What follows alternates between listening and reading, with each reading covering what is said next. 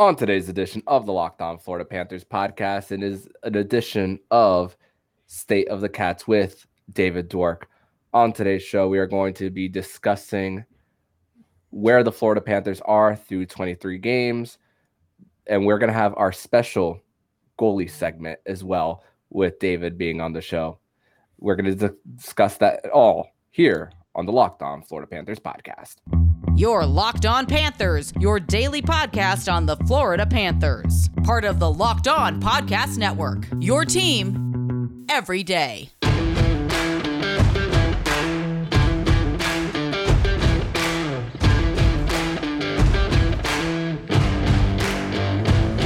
And welcome into this Thursday, December 1st edition of the Locked On Florida Panthers podcast, part of the Locked On Podcast Network, where it's your team every day. Thank you for making the Locked On Florida Panthers podcast your first listen of the day. I'm Armando Velez, and you can follow me on Twitter at MondoMan12. Follow the show account on Twitter at LO_FLA Panthers. Don't forget to also subscribe to the other shows on the Locked On NHL Network, including Locked On NHL, Locked On Fantasy Hockey with Flip Livingstone and Steel Roden, and Locked On NHL Prospects. And don't forget to also send in your screenshot of your subscription to the Locked On Florida Panthers YouTube channel and your 5-star rating of Locked On Panthers on whichever podcast app you listen to Locked On Panthers, and send it over to me on Twitter at LO_FLA Panthers, or you can email it to me at LockedOnFLAPanthers@gmail.com to win 2 free tickets to the Florida Panthers game versus the New Jersey Devils on December 21st. So, Panthers fans, the Cats, they have it's an off day for the Panthers. A good time for the Panthers to decompress after a little bit of a losing streak that they're on. But it's also a little bit of time for us to kind of decompress a little bit and kind of take a step back and look at the full view of the Panthers through 23 games. And of course, there's 50 plus remaining for this team as well. And this will be a good time for me to bring in my guest on the show. Of course, this is a series on the Locked On Florida Panthers podcast where we bring in one of the people who are there on the daily. It's another edition of State of the Cats.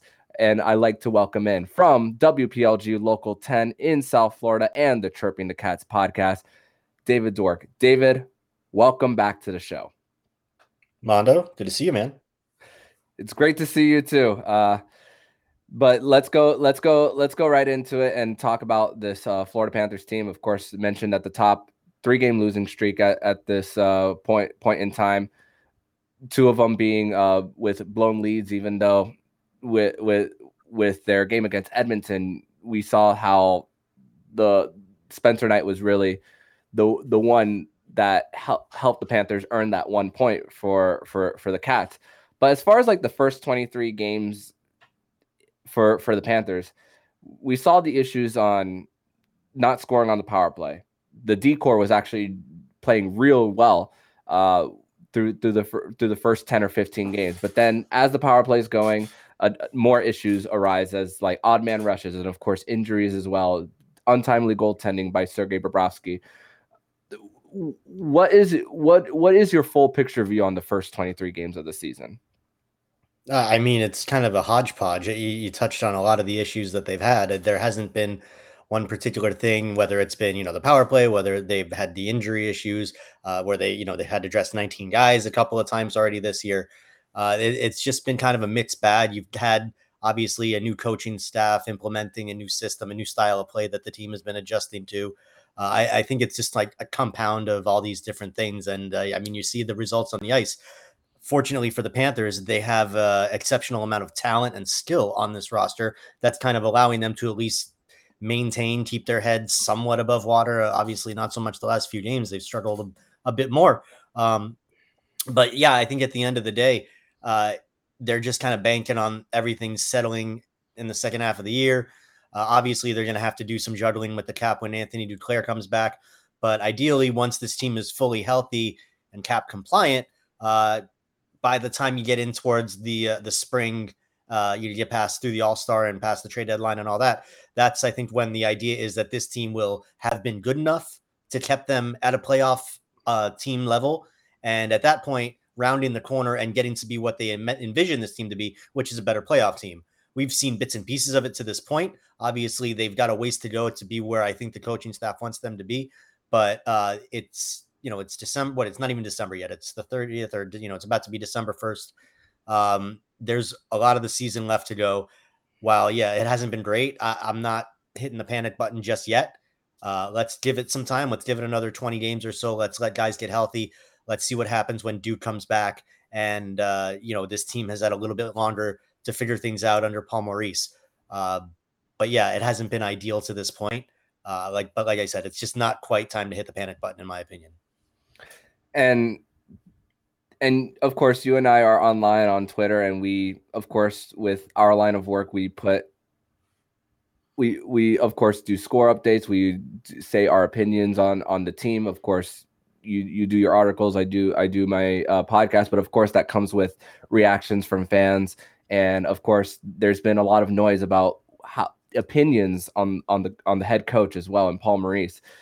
And let's go over the hire, because I'm also willing to be very patient with Paul Maurice as well. I'm not hitting the panic button as well, but kind of give a little perspective on, let's say, all the personnel moves as far as the roster, the team. We're still the same, but Andrew Brunette, we're here. How would you have forecasted this team? I think if Bruno was still here, you would have seen kind of a continuation of what you saw last year. And that was, more of a high octane offense, more of a free flowing through the neutral zone. And that kind of led to, the odd man rushes either way. It wasn't quite as strict discipline as you see from a lot of teams nowadays. I mean, as soon as the possession of the puck turns over, a lot of teams are already getting back into their, what you see a lot is the 1-1-3, but the active winger going back, and there's always three guys facing up. The Panthers, you've seen them do that a lot as well. It's just, it's more responsible hockey. It's a little bit more controllable, particularly when you have a team like the Panthers that's going to possess the puck more than your opponent. And I think it's just the difference in ideologies when you talk about the difference in coaching staffs, and from Bruno to Paul Maurice. It's something that, I wouldn't put blame or any, whatever you want to call it, on the coaching staff, because they're just, whether it was Bruno or whether it's Paul, they're doing what they're supposed to do, what they were hired to do. I think, this is what management wanted. They wanted the Panthers to shift to this style of play.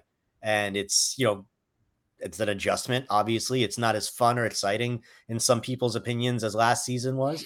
But again, as I said before, the goal is to be a better team come playoff time, to be a more responsible team that's still a roster full of talent, still a roster full of guys that can pump the puck in the net.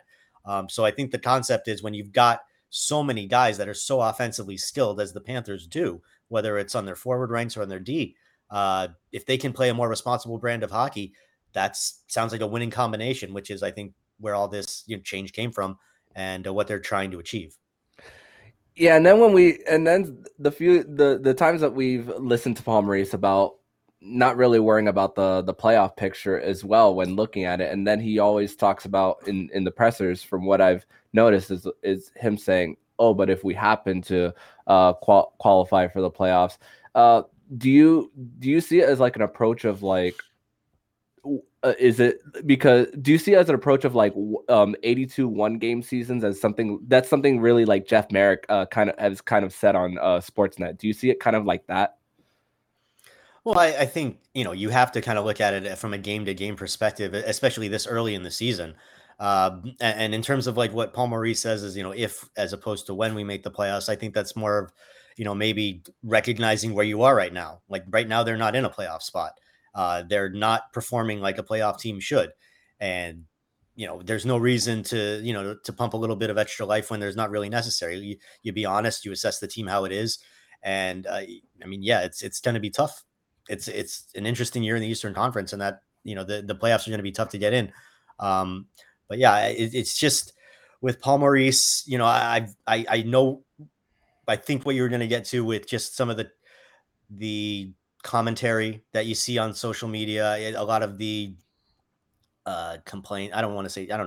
criticisms, I guess. And it's something that I've noticed as well, just in terms of, he's a guy that he doesn't seem like he's ever going to be someone to throw a player under the bus. He's never going to be a guy that's going to, really throw his team to it in terms of the way that like a John Tortorella might do in a press conference after a game. Like he's never going to be that guy. And even with Joel Quenneville, he wasn't that guy either. But with Q, he had ways of he would call a guy ordinary, or he had ways to criticize without criticizing. Whereas with Paul Maurice, I mean, there's just a lot of excuses, and not a lot of blame. And I think he's just being protective of his team, but I don't think that's something that fans want to hear. And I don't think it's realistic either. Like, I don't think the complaints that you hear from fans are realistic in terms of like what you're supposed to demand of coaches or what you would expect them to say or not say. But I think it's a necessary in terms of they wanted a veteran head coach to come in here and to keep things chill through a season that was going to be expectedly tumultuous. And I think that's what Paul Maurice is doing. He might not be the guy that's going to kick you in the ass, and maybe that's what fans would like to see right now. But I think it's way too early, 20-ish games into a season, to start saying this was right or wrong or anything like that. I think you got to give everything, no matter what it is, it's due time to mature and to see how things are going to play out. But I think there's understandable frustration for the way the season has started. And I mean, at one point you lose your best defenseman, one of the best in the league, for an extended period of time. Right now you've missed your best player, one of the best in the league, for, a short period of time for now. But, we don't know what's happening with Sasha Barkov. Hopefully he'll be in the lineup the next game, but we have no idea at this point. But either way, there's just been no shortage of speed bumps in the road. And aside from the injury stuff, there's been the power play issues. There's been the goaltending dips and ups and downs. And it has not been an easy early season. So the frustrations are understandable. It's just, I think, a bit knee jerky to start saying the whole thing's a wash and it's got to be blown all up again. I think there's way too many really good components to this team to be willing to give up on it so easily. Yeah. And even though people might not want to hear this of beating the dead horse of the buyout of Keith Yandle, having to sign players to 1-year deals about $1 million or even less, like a Mark Stahl, Eric Stahl as well. So or a Nick Cousins as well. So it's trying to work with what they got, and then of course when you actually play the season and see the results or lack thereof. It's kind of different when we see the team definitely going through it. But we're going to transition to segment number 2, where we're going to have our special goalie segment, because we have the goalie David Dork here. So we're gonna talk about the goalie situation in Florida and maybe just goaltending around the NHL in general. So stay right here. But first, we're going to tell you all about BetOnline. And BetOnline.net is your number one source for sports betting info, stats, news, and analysis. Get all the latest odds and trends for every professional and amateur league out there, from football to basketball, soccer, and esports. You've got it all at BetOnline.net. And if you love sports podcasts, you can find these at BetOnline as well. We're always the fastest and easiest way to getting your betting fix. Head to the website today, use a mobile device to learn more. BetOnline, where the game starts. Back on this second segment here on the Locked On Florida Panthers podcast, on this State of the Cats edition of the Locked On Florida Panthers podcast. I got David Dwork from WPLG Local 10 in South Florida and the Chirping the Cats podcast here on the show.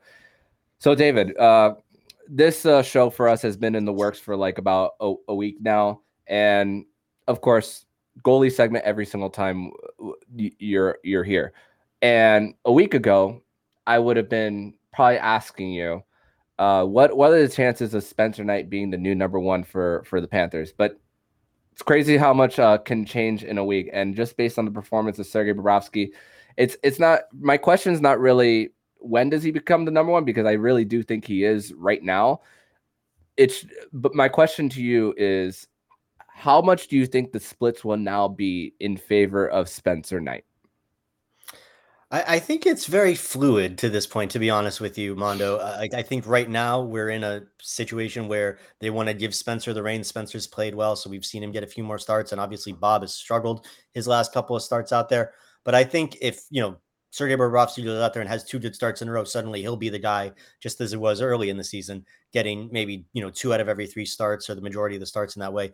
I think until somebody goes out there and just has like 5 or 6 straight good games, which we haven't really seen either of these goalies do since Bob had that nice stretch late last season. But aside from that, neither of these goalies has had any kind of stretch like that in the last few years. So I think until somebody really takes the reins and runs with it, it's going to be something where we see both guys getting a pretty healthy split, which again is fine as long as nobody's becoming that guy.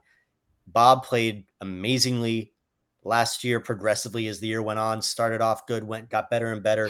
Peaked right when the playoffs were there. He was probably, as I've said, their most consistent player in the postseason, despite the way everything went down. Spencer Knight, has had moments where he's looked better than he has in his entire career this year. It's just the consistency is there. It's going to take time. I mean, look, Spencer Knight, he's still so young. He's 21, 22. I don't know if he's had his 22nd birthday yet. But he's still so young. The fact that he's got all these NHL games under his belt at a young age, it's going to be kind of like Sasha Barkov, where you look at his age and you're like, holy crap, this guy's so young. And he's been in the league, it feels like forever. Like Aaron Ekblad, he's been in the league for almost 10 years. And he's still in his what's that? Hard to believe. Yeah, and he's still in his mid-20s. So, it's Spencer Knight. I think right now it's just a matter of compiling that experience, learning the lessons, getting comfortable in a game situation, because the consistency, especially with a goaltender, is so hard to get right in the NHL. We've heard, Roberto Luongo, for all the attention that he's gotten recently for going into the Hall of Fame, something he's talked a lot about is just that consistency, going out there, playing, at points in his career, he played 70 plus games multiple times and being able to go out there and be amazing night in and night out. It's something he learned from a young age from that experience, something that I think Spencer Knight is seriously benefiting from right now. But in the terms of this season right now for the Panthers, not Spencer Knight's development for the team itself, it's going to be a bit of a struggle for them to get one of these guys going, I think, unless Bob can pick things up where he did similarly to the way he did last year. I haven't really seen it this year. Could it be because he isn't starting as often? Maybe. It could be. He hasn't been in the situation over a big turn of time with the Panthers. There was times when Chris Driedger was here where Driedger had a nice little string of starts, but then he got injured. I believe this was 1920 season. Yeah. But just in terms of like Bob's tenure with the Panthers. So, we'll see how it plays out. But I think right now the message that I've gotten from the coaching staff is they want to go with the hot hand, whoever that is. It seems like they'd like it to be Spencer Knight. They'd like to see him take that next step. To this point, we haven't seen that he's ready to do that just yet. He's shown flashes of greatness, but flashes of greatness is not starting NHL goalie caliber. Mm-hmm. He can get there, and he will get there, but he's not there right now. Yeah, and I was thinking that when he did first sign that bridge deal, I was thinking, okay, maybe year 1 or year 2 of that new deal, which kicks in next year, would be that time to start tilting a little bit. And I'm just looking at the gaps between Bob's start. I have it right in front of me. Even the last 5 games between like November 29th and his previous one was against the Columbus Blue Jackets, and then the game against Washington, which he seems to play well against Washington, which he was the reason why the Panthers won that game on November 15th, and then the previous one before that, 10 days before. Do you also think it's a matter of too much time off for Bobrovsky as well? Yeah, like I was just saying, like it's something that we haven't seen him have to endure since he's been with and really when he was with Columbus as well. I mean, he probably hasn't had this kind of non-startership, this kind of timeshare in his career to this point. I mean, maybe in the early days in Philadelphia, I would have to double check back then, but it seems like this probably hasn't had this a while. When he's been healthy, to be sitting on the bench like that's something that goalies are not used to doing. I mean, as we were just saying with Spencer Knight, it's very much a repetition, a routine, getting into these continuous game in, game out, day in, day out, all these routines. Goalies are very much worked like that. And Bob, he's universally known for his work ethic. So could it be something that could impact his play, missing on, sitting on the bench for so much more than he's used to? Yeah, it could. Absolutely. Is it? I don't know. Bob, knowing him, he's very in his head guy. He's a very thought, meticulous, mental guy. So having that time to just sit there on the bench with, alone with his thoughts? Who knows? But could it be something that is impacting him? Yeah, absolutely it could. Mhm. And this next question is going to be mostly around goaltending in general around the league. Recently, we've been seeing a lot of times where referees have been taking a little bit long to blow their whistles when the goalie's mask has come off. We've seen that with Spencer Knight just a few days ago. I think it happened with Connor Hellebuck as well sometime last week. What's your concern, if you have any, for goalie safety right now in the NHL? Well, in this specific situation, I have serious concern for goalie safety. I think at any time when a goalie's helmet comes off, no matter what's going on in the play, the whistle needs to be blown. Now, if the ref or the linesman or somebody sees the goalie do that in an intentional manner to get the whistle blown, then you call a penalty, and you make sure that there's a consequence for that action. But in terms of a safety issue, as soon as they let a play go on, and some goalie gets hit in the face with a puck or with a stick or with something, and that happens on live television, and it's going to go all over social media, like the rule will change immediately. And what bothers me is it's going to take the happening for it to change, for something to be different, because clearly they're fine the way it is now, which is so wrong. I mean, we saw what happened with Spencer Knight the other night.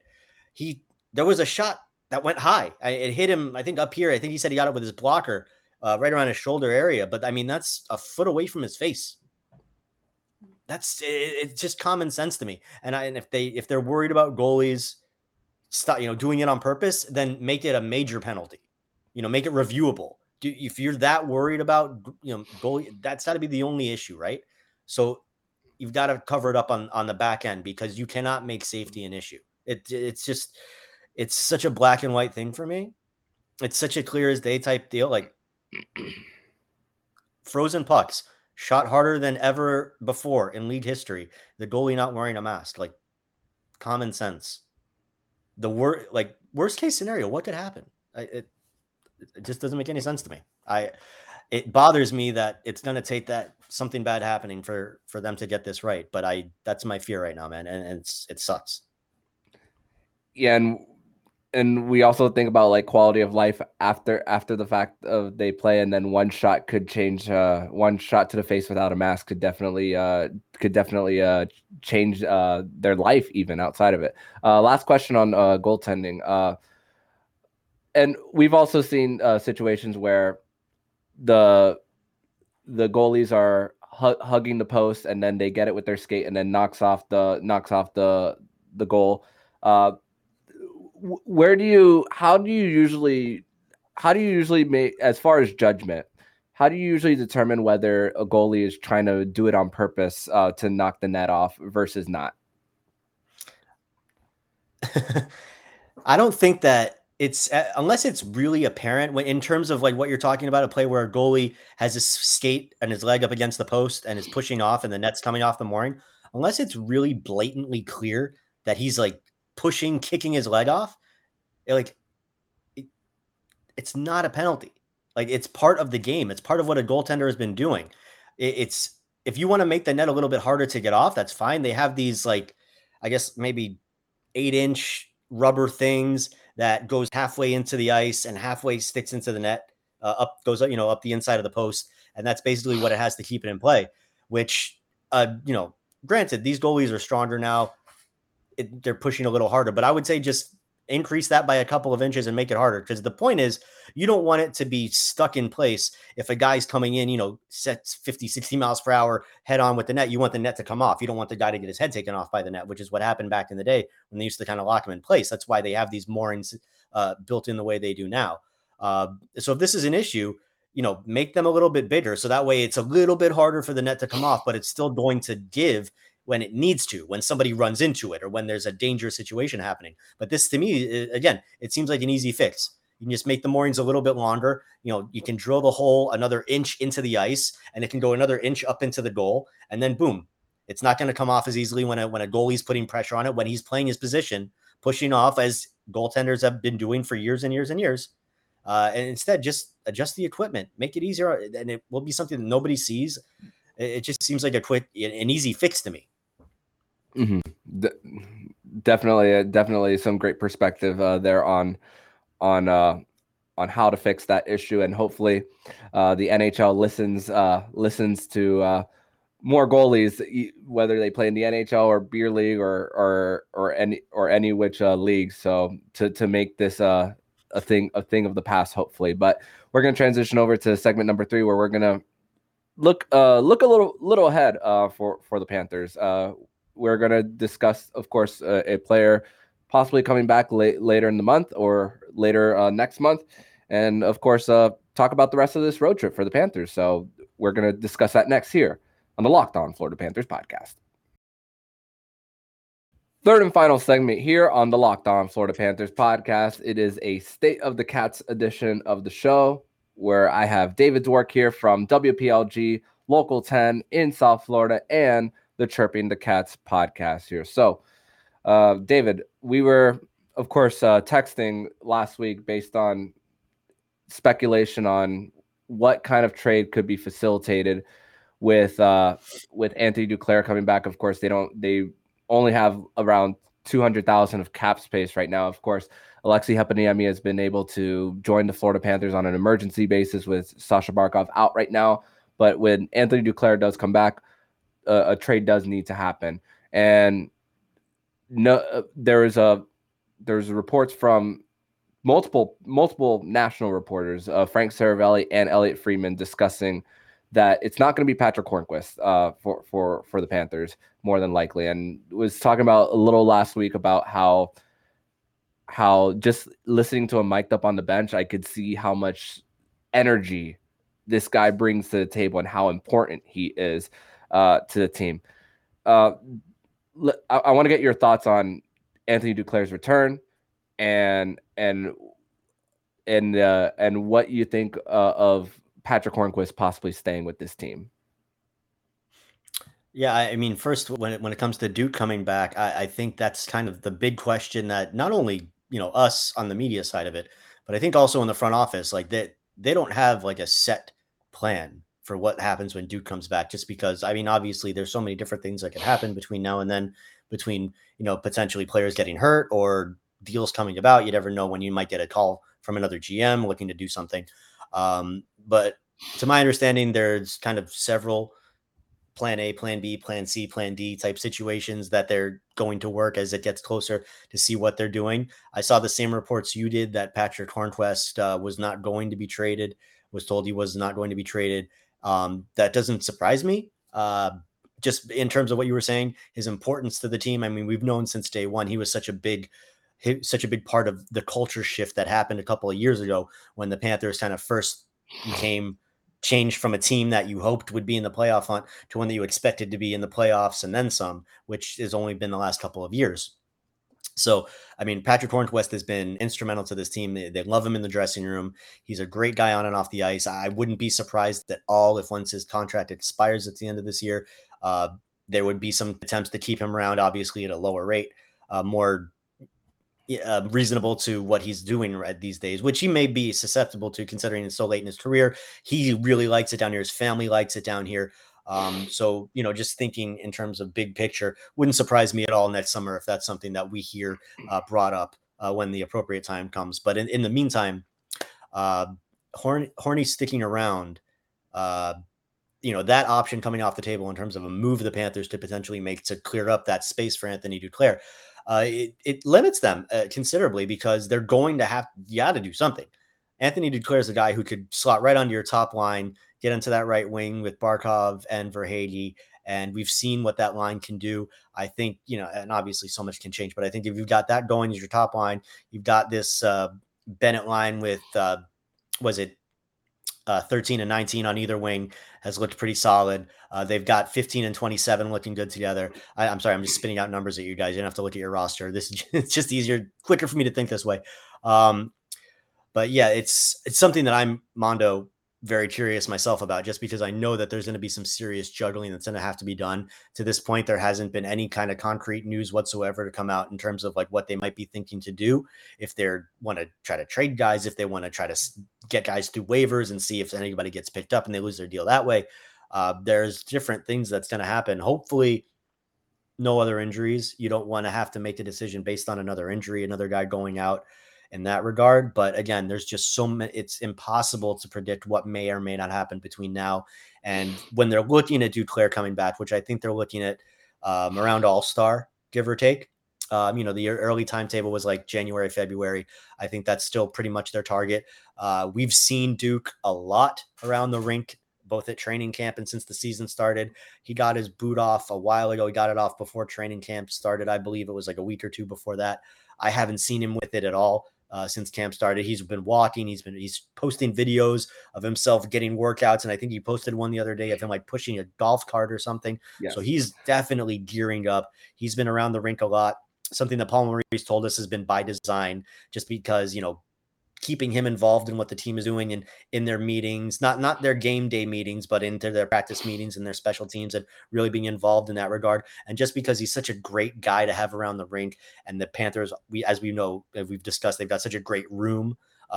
So it's just, he's always around. And yeah, it's just going to be very interesting to see how it plays out in terms of what they do to get him back in there. Because as soon as he's healthy, and based on the way the team has played and the way that, they might be coveting wins a little bit more than they were hoping to in the second half of the season, it might be very, very important for them to get him in the lineup sooner rather than later. So there's a lot to see how it plays out over the next few months. Mm-hmm. Yeah, my expectations aren't necessarily too high because it's so hard to come back from that type of injury because of how your first step is going to be. But then when you mentioned how well he's played with Sasha Barkov as well, and of course 13 and 19 for the Panthers, Bennett and Tkachuk being there, but it also helps the bottom six as well. So you're not consistently shifting other players as well, and that's what I think that Anthony Duclair's just presence in the lineup really helps with this team. So you can also have a Colin White. The Colin White's another guy that I think about. Early on, I was thinking, okay, he could be placed on the top line with Sasha Barkov. Him and Lundell, that line got off to a really great start. Of course, now all of us have seen how Rhino and Lundell have fared together last season and even this season. But I think also a player like Colin White benefits from Anthony Duclair's return as well. Yeah, it's the trickle down effect. It makes the better your top half is, the better players are going to have to go down to your bottom six. And that's why the Panthers, being such a rich team in terms of the talent they have in their forward ranks, just getting Duclair back, it's just kind of adds to that wealth. But I mean, in terms of like where guys shift, the Panthers are very fortunate. They've got guys that you really consider dynamic players that could be all throughout their top six. I mean, obviously Barkov and Tkachuk, Sam Bennett has been up and down, but certainly a solid top six center. But when you got guys like Reinhart, and when you got guys like Tkachuk, Duclair, if he comes back as expected, which you kind of alluded to it, an Achilles injury, you never quite know. And a guy like Duclair, who is so, his game is based on his speed element. Like that's really his bread and butter. And, great. He's a super fast guy. He's got great attributes. But when you think of Anthony Duclair, the first thing you think of is speed. So we're going to have to keep an eye and see, does this injury hinder that in any way whatsoever? It wasn't that long ago that we saw a speedy, young, top six, not a winger, but a center, in Vincent Trocheck, who was an amazing, amazing player, was on this great ascension. 2 bad ankle injuries in back-to-back years, and suddenly he wasn't the same guy he used to be. He didn't have that speed burst anymore. Still a very good player, but not quite that what we thought he was ascending to be at that time when he first had those injuries. So hopefully Duclair recovers 100%. He gets back to being the player he was, but you touched on it. I think that's something we're definitely going to be keeping an eye on once he gets back on the ice. Yeah, that's for sure. And final question for you. So far on this road trip for the Panthers, 1 out of a possible 4 points for this team. We've seen blown leads in back-to-back games against St. Louis and against Edmonton.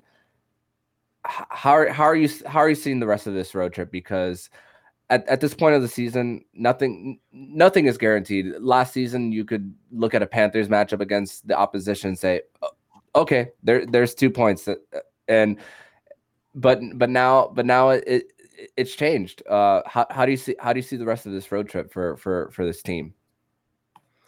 I mean, there's nowhere to go but up, right? The way it started, there's a couple really rough losses in Alberta, and it's really not going to get much easier. Vancouver tomorrow, on Thursday night, probably, hopefully, going to be the game that they can maybe get back into it a little bit. I'm not. Is Vancouver playing? No, they're not playing tonight. They played last night. But yeah, that probably going to be the easiest game that they have on this road trip, because after that is Seattle, who's been surprisingly really pretty good this season. They're a playoff team. I think they just played last night this ridiculous game against the Kings where they won like 9-8 in overtime. But Seattle is no push. Seattle beat the Panthers twice last season when they weren't exactly a great team. This year, Seattle looks much more formidable. So that's not going to be easy. And then you wrap the trip up in Winnipeg. Winnipeg has been really good this year too, especially at home where it's always a tough place to play. So this road trip could really kick the Panthers' ass a little bit, but it's a great opportunity, the way that they kind of fell on their face a little bit in Alberta, to pick themselves up, finish this road trip strong, and really give you something to build on. So, in terms of scariness, this is not going to be easy, but it's a great opportunity for them. And it's a good team. It's a team full of talent. Even with or without Barkov, you've still got tons of good players on this team. No reason to think they can't win games against any team in this league. So, every game's an opportunity. We'll see how they do, but rough start. Yeah. And sometimes big stretches of losses can really put you out of the playoff picture. But I think what's really saving the Panthers right now, I think the parity as well in the Atlantic Division, and even in because they're in a wild card spot right now. I think that's also a good.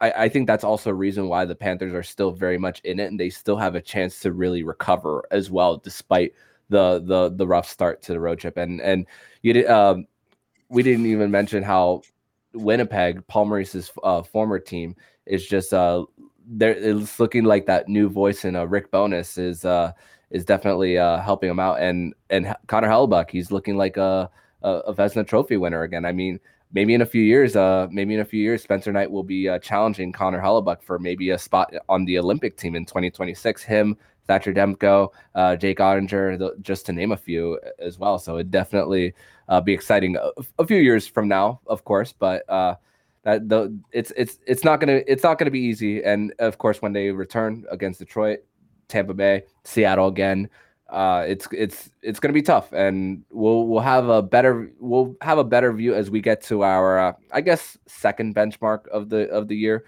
in on New Year's Day, as we see more of what this team really is. But David, I want to thank you so much once again for joining me on this edition of State of the Cats here on the Locked On Florida Panthers podcast. I see that the Heat game is right behind you. Hopefully, they come out with a win. I don't even know what the score is of that one. So look, oh man, it's close, and the third quarter is just ending. So we're wrapping this up at a good time. Yeah, so we're wrapping it up. Popcorn and get that fourth quarter going. Yep. Make sure to listen to Locked On Heat with David Mill and Wes Goldberg, of course, to get their post game wrap up as well. So make sure to listen to that podcast as well. So David, thank you once again, and plug your stuff while we're here. Oh, dude, always a pleasure to come on. Appreciate you giving me the invite. Glad we were able to get our schedules synced up. And you can follow me on Twitter at David's Work for all my regular coverage of the Panthers. All my written work goes up on local10.com or on the Local 10 app. And there's the Chirping the Cats podcast as well. So lots of good places to find my work. And again, Armando, thank you for having me on, brother. Appreciate it. Awesome. Thank you so much, David. And hope to also see you soon in person. So thank you so much. Yeah, if not down here in Sunrise, maybe the Panthers have a game up in Tampa. Maybe we'll both find our way over there in a couple weeks. Absolutely. Thank you so much, David. And if you like what you're hearing, please subscribe to the podcast to be notified every single time the Locked On Florida Panthers podcast jumps into your podcast feed. Don't forget to also subscribe to all the shows on the Locked On NHL network, including Locked On NHL, Locked On Fantasy Hockey with Flip Livingstone and Stu Roden, and Locked On NHL Prospects. Thank you for making the Locked On Florida Panthers podcast your first listen of the day. And for your second listen of the day, make sure you listen to today's episode of Locked On Sports Today. Locked On Sports Today gives you a daily 20-minute or less podcast on the entirety of the sports scene with exclusive interviews and the take of the day. Locked On Sports Today on the Odyssey app, YouTube, or wherever you get your podcasts. So I'm Armando Velez with David Dwork, and you've been listening to the Locked On Florida Panthers podcast, part of the Locked On Podcast Network. We're your team every day.